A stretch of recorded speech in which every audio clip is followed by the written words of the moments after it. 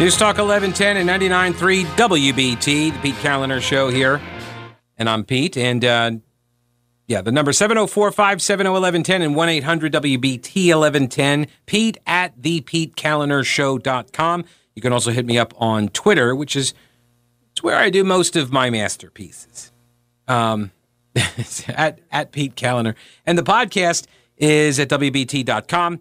Or the BeatCalinerShow.com, actually. And you can go either of those places. You click on follow, and then, and by the way, people ask me what platform is best. It doesn't matter. Any of the podcasting platforms, you can get it on. Whatever your choice is fine by me. Joining me now is the Speaker of the North Carolina House, Tim Moore. Welcome, Mr. Speaker. How are you? I'm doing well, Pete. Great to be on the show. It's also good to see you this weekend. Yes, and same to you. You did a good job at the for your speech at the John Locke Foundation's Carolina Liberty Conference. And so let me start with one of the things that you mentioned there, the veto of the veto override that you say is going to happen for Governor Cooper's Free the Smiles Act veto. That's correct. So the Senate will have to go first to do the veto override vote, but once they do it, then we'll be able to. So, but it does depend on them actually being able to successfully override it first. So do you believe you have the votes in the House to override it if it gets there? You know, I really do. I feel like we have those votes from every indication we've had, but we've also seen that these things can turn around pretty quickly. But to me, it's common sense. I mean, what that bill says is that it is up to parents to decide whether or not their child should or should not wear a mask. And given where we are on the science, given where we are in terms of the virus right now and the protocols, that's what most places are doing, and it makes sense. But we have a situation right now with the governor having vetoed it, where you basically have a patchwork around the state. You have some school districts where they're requiring the mask, and other districts where they're not. And I think it ought to be the same, and the parents ought to have that option. Yeah, Charlotte-Mecklenburg, they're still masked up through March 7th, I think, and they wouldn't even tie their mandate to the county's mandate. When the county said its indoor mask mandate was dropping last week, the school board came back like the next night, and they would not go along with tying theirs to the county. It's kind of nuts. It's like the science is different inside the K-12 system in Charlotte. Yeah, it's absolutely silly because no one can. There are certain instances where the masks are probably helpful, and there are instances where the masks are not as helpful. And you have a situation right now where, when it comes to children particularly, that it's like a distraction. But I thought something that was very telling was when we were discussing the bill in the House, one of our members stood up and talked about how his 9-year-old granddaughter had pointed out how she really didn't even know how the school children that the children in her class what they looked like. Yeah, they were out. She was out somewhere and at a ball game or something, and there was another little girl that was in her class, and she didn't actually even recognize her because the only time she'd ever seen her had been with a mask. Yeah, and so and I think what's a point on that is to remember that with children who are in formative years, who is a part of their communication, also need to be able to learn and know like the nonverbals and just reading expressions and so forth. That what you have right now, that it certainly is an impediment, but it doesn't. And if there was a danger and you could show that the masks were really guarding against it, then fine. But at this point, the science seems to bear out that that children are the most resilient and least susceptible to COVID, and second, that it's most other places have relieved these mandates. So I don't get why the governor vetoed it, and I don't get why some of these school districts that do continue to keep these mandates in place. At the end of the day, who's going to take care of a child more, a bureaucrat or a politician or the parent? I'm going to side with the parent every day of the week. So it gets to this question of risk assessment, cost and benefit, and it was one of the things that was absent in the lockdown debate and a lot of the restriction protocols that the governor put in place was, yes, you can. I mean, you can do these things in order to get to try to this COVID zero posture. But what is the other side of the ledger? And it seems like that's never included in any of these discussions. And just the mere fact that the kids are still in masks, and the evidence is so clear about the damage that is done. Like there's got to be some other. I mean, I don't know if it's politics. I don't know if it's psychological, but there's obviously some inability to rationalize the risk assessment and to understand, is the juice worth the squeeze? Well, you're spot on with this. It doesn't make sense. I mean, you look at, but you know what? If you look at the pathway that those on the far left, don't mean to be partisan, but let's just say that Democrats have been doing since the inception of COVID. It's been the same thing. It's been an overreaction. It's been mandating to businesses what they can and can't do, and anyone with half a brain knows that a business, they're not going to stay in business if they kill their customers, right? Employees, if you create an environment where your employees or your patrons are getting sick, that's bad for your business. And those business owners knew better and know better than the governor or any politician what to do. And if you look at the states that remained more open than North Carolina, there is no difference in the severity of COVID, in the death rate, in the hospitalization, in anything. But there's a huge difference when you look at businesses that went under, people that didn't have jobs, behavioral health issues, all of those things. And there's a complete lack of recognition on the part of the left to realize that their policies that they forced on people simply, in some cases, caused more harm than good.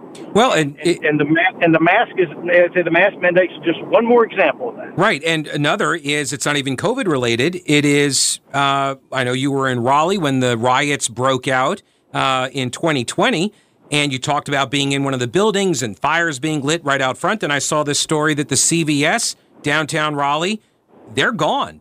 They've closed up because the riots burned them out, and they just could never get it back going. And it was amazing to me, like the number of businesses in downtown Raleigh that now are not there anymore. And it was kind of comical. At one point I saw in the News and Observer, Fayetteville Street will soon gain another empty storefront. Like it's a positive thing. Hey, look, they got an empty storefront rather than lost a business. Yep. I mean, there are multiple businesses, not just on Fayetteville Street, but on a lot of the other streets where there were at once were vibrant businesses, and now there's not. And I think there is a direct correlation between that and between a lot of the mandates where you have in place where businesses were simply forced to shut down. And and there's just no shame by those on the left. I mean, there's no shame. And by the way, these are the same folks, if you will, who defended the, quote, peaceful protest. Right. As people were going through downtown, building fires, assaulting people, and smashing out every window they could. Right. And that CVS store was one of the buildings that got devastated by that fire. And now, of course, they're all running, away from their defund the police campaign and pretending that like we didn't see what they were doing and what they were saying and what they were defending back in 2020. Yep. It really is. I mean, at some level, I do admire the gaslighting. Like they are very good at it. I will say they can turn on a dime. Well, I was going to say if you've got so many in the mainstream media who will spread the lies for you, it's pretty easy. True. That's true. All right. Speaker of the House, Tim Moore, I appreciate your time as always, and safe travels to you. We'll talk again next week. Hey, great to be with you. All right, take care. That is the Speaker of the North Carolina House, Tim Moore from Cleveland County.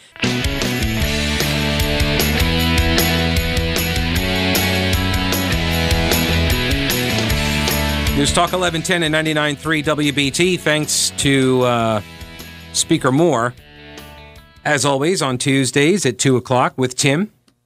And I mentioned to him the CVS story because it's not just Joe Biden's low approval numbers. It's not just the COVID restrictions.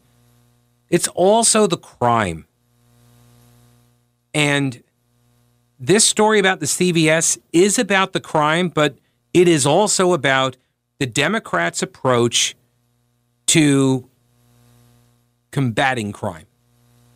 And what we saw in 2020, I am not interested in forgetting that, much like the left wants to, constantly remind everybody about the one riot on January 6th.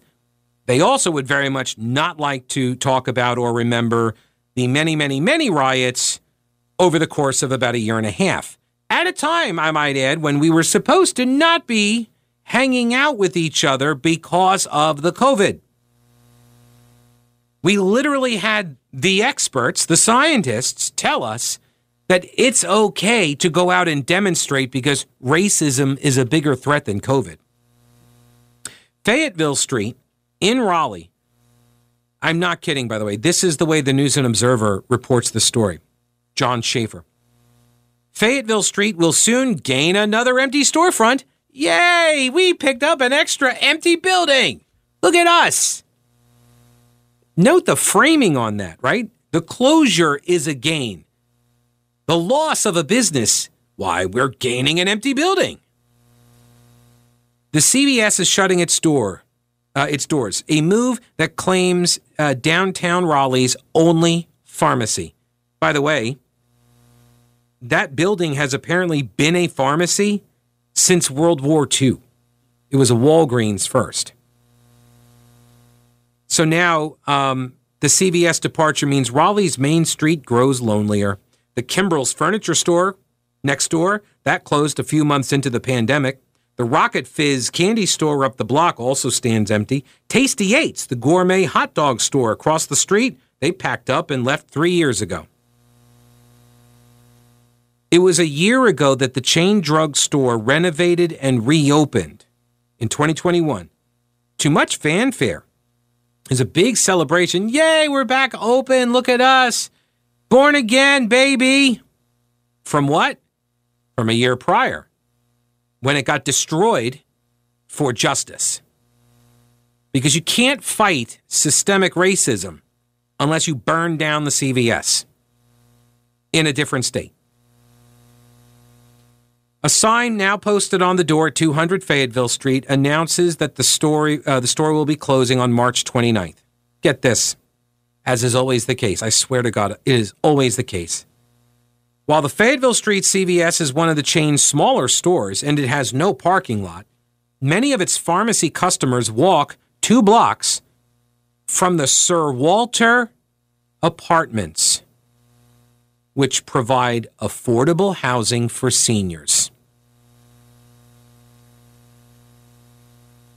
Why is it that these things always hurt the very people that Democrats claim to want to help? In many, many debates, the immigration debate is the perfect example of it. But it's also the case in education, which is just because I have a different path to get to a destination that you share doesn't mean I am your mortal enemy.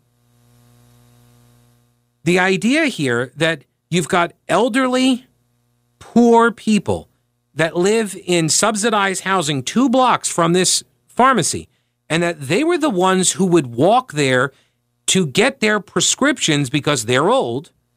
They'd walk over there to get their prescriptions. Now they have no way to get their prescriptions by foot, which now, because they're poor, it's going to create more of a burden on them.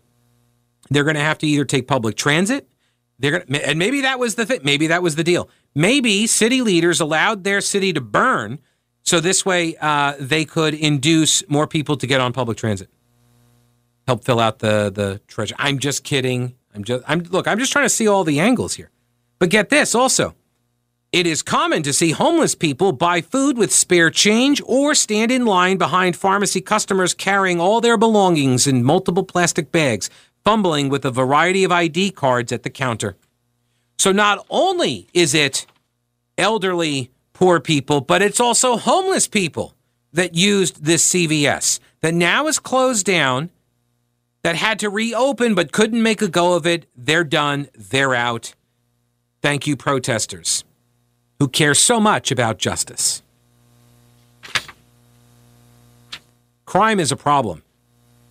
A little bit closer to home.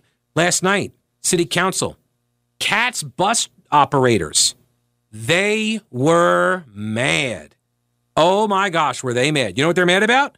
Crime on the buses and in the transit center. We'll get to that up next.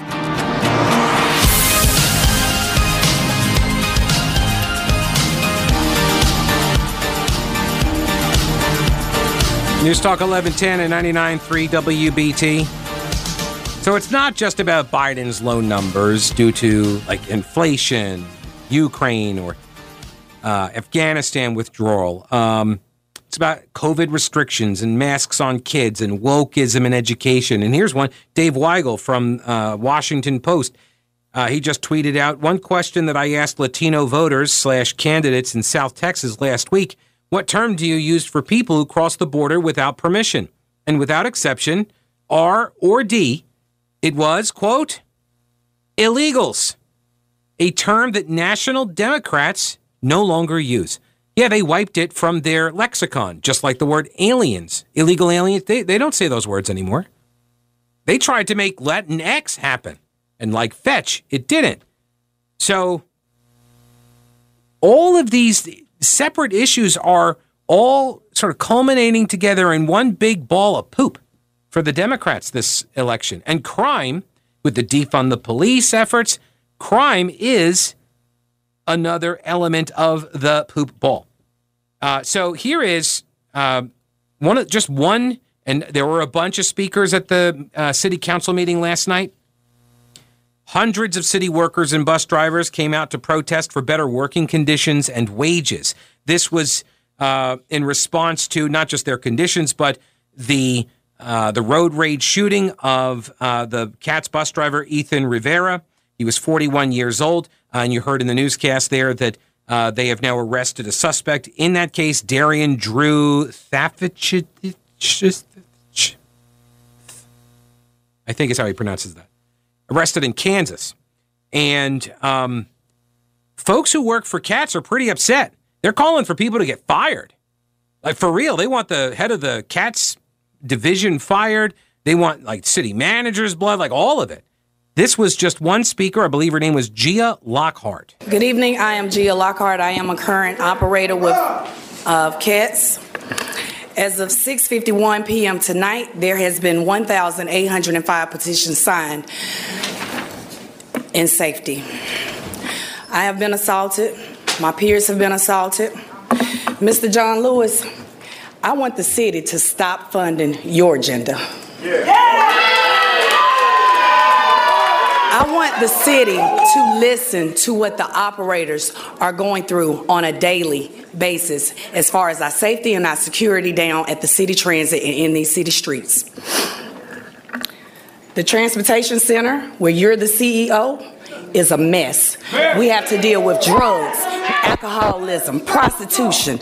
I myself have been on a route for the past 3.5 months where a man was masturbating on the bus. And I have other colleagues that has to endure stuff like this. I want the city to allow G4S or whatever company you've privatized and brought in to get away. We need the CMPD or the sheriff to police our transit the same way they police our community. Well, now, you want CMPD, the police officers, to police the bus system, the transit center, the same way they police the community. What a difference a year makes, right? And the trains as well, thank you. And the trains, don't forget. Mayor, you represent our city. This is not a good look for us. It's too much money running through the city, ma'am. Yes, sir. It's just too much. Yes, sir. And as an operator of 8 years, and as a Charlottean, I love my city. And you are allowing it, along with this man right here, to bring it down. Yes. It needs to be fixed. It needs to be fixed, not yesterday, not a month before, but to now. We've had a driver to get killed right here on our city streets, shot in the head. That could have been me. That could have been any of these drivers up here. We need change.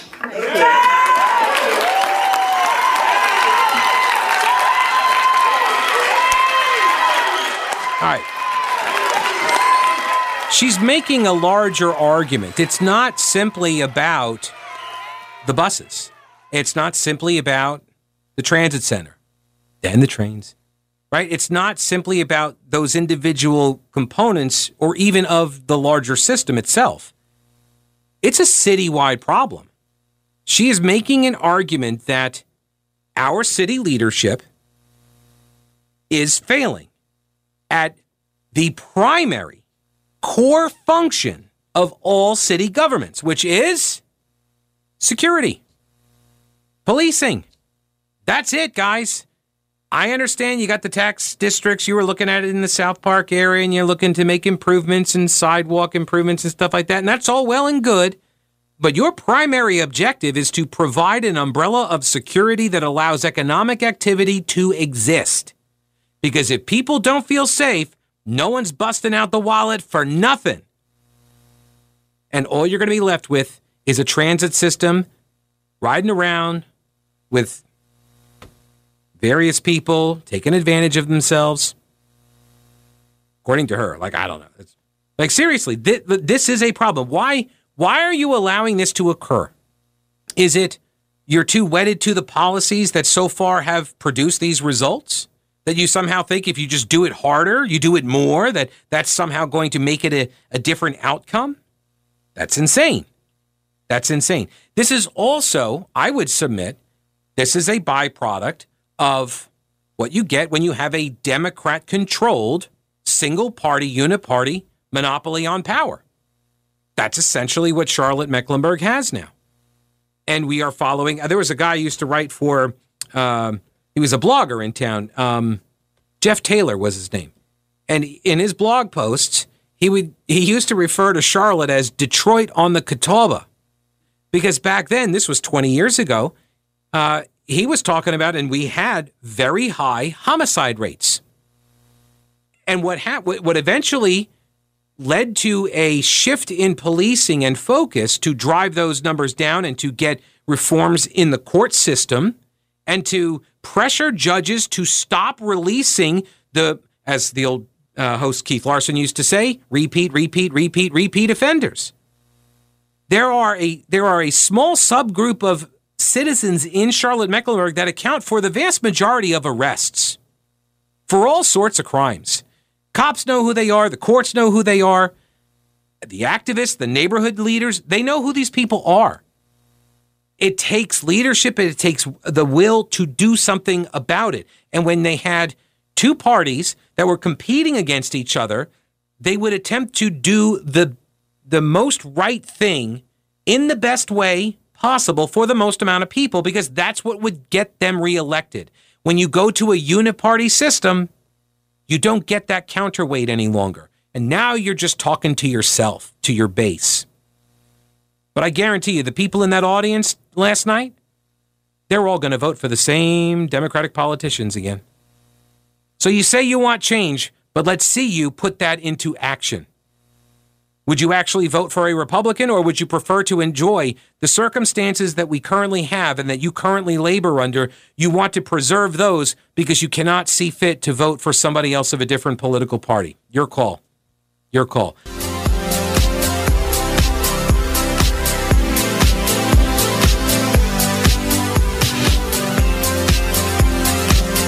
News Talk 1110 and 99.3 WBT. A reminder, Brett Winterble coming up next, and then Mark Garrison, Charlotte at 6, and then at 9 o'clock we'll be doing the State of the Union coverage. Brett Winterble will be in to walk it in and then react afterwards, so stay tuned tonight for that. You think Biden will be okay? You think he'll do an okay job? We shall see. Or hear, as it were. All right, so inflation. This is what he's going to have to deal with. COVID restrictions, masks on kids, wokeism, education, his low approval numbers, the Afghanistan debacle, the Ukraine war, and crime. Right? These are all things that people care a lot about, that he has to try to get up and tell us how the State of the Union is something. Oh, and on the crime thing, hang on. on the crime thing, do you remember, this was a while ago, there was I call it the Antifa Inn. Do you remember this place? It's out in western North Carolina, Maggie Valley, and there was this, it's a RV park, it's like a camp park, and these two people took control of it because it was Cody and Kitty Curran. That's their names. Cody Curran and Kitty Curran. It was originally, years ago, called the Apple Cover Inn. In 2015, they took over because Cody had, this is the story from years ago, that Cody was working there. He had gone over there and was doing some work on the property, and the owner was like, hey, go over and tend to this. They were doing like a burn pile or something, and Cody went and dumped a whole bunch of gasoline on the burn pile and like lit himself on fire and got injured. So being a good leftist, he sued the owner who was living in Florida. By the time the thing got through the court system, the guy did not show up to court, got a judgment against him, and the Currans took control of the Apple Cover Inn. They then changed the name to Our Place Inn, and they started taking in people, and they started putting signs up on the big marquee. Honk for ACAB, ACAB. You know what ACAB stands for? All cops are born without mothers. All cops are, And then it said, Happy New Year, everyone, but LEOs. LEOs are law enforcement officers. These were the signs that they were putting up in Maggie Valley. And I can tell you, having lived in those parts for almost, 9 years or so, I can tell you, a lot of the folks there don't take too kindly to those types of messages appearing on the marquees on their main drag. So they started posting other signs. So there was a battle of signs on all these marquees down the main drag on SoCo Road. So Cody Curran, co-owner of Our Place Inn, spoke by phone to the Mountaineer reporter who arrived on scene the day after Valentine's Day at 9:30 a.m. after a 911 call was received.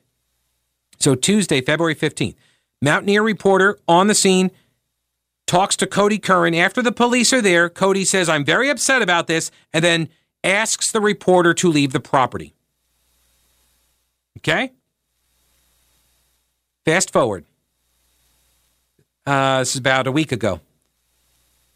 A Haywood County District Court order obtained by the Mountaineer newspaper reveals the identity of the person found dead at the Our Place Inn, Catherine Pergerson. In court documents, Pergerson's address is listed as Our Place Inn, 4077 SoCo Road. That's the same address. An obituary for William David Allen Bryant Pergerson, published back in 2021, August, down in the Outer Banks, listed a sister, Catherine Pergerson Curran, whose spouse was Cody.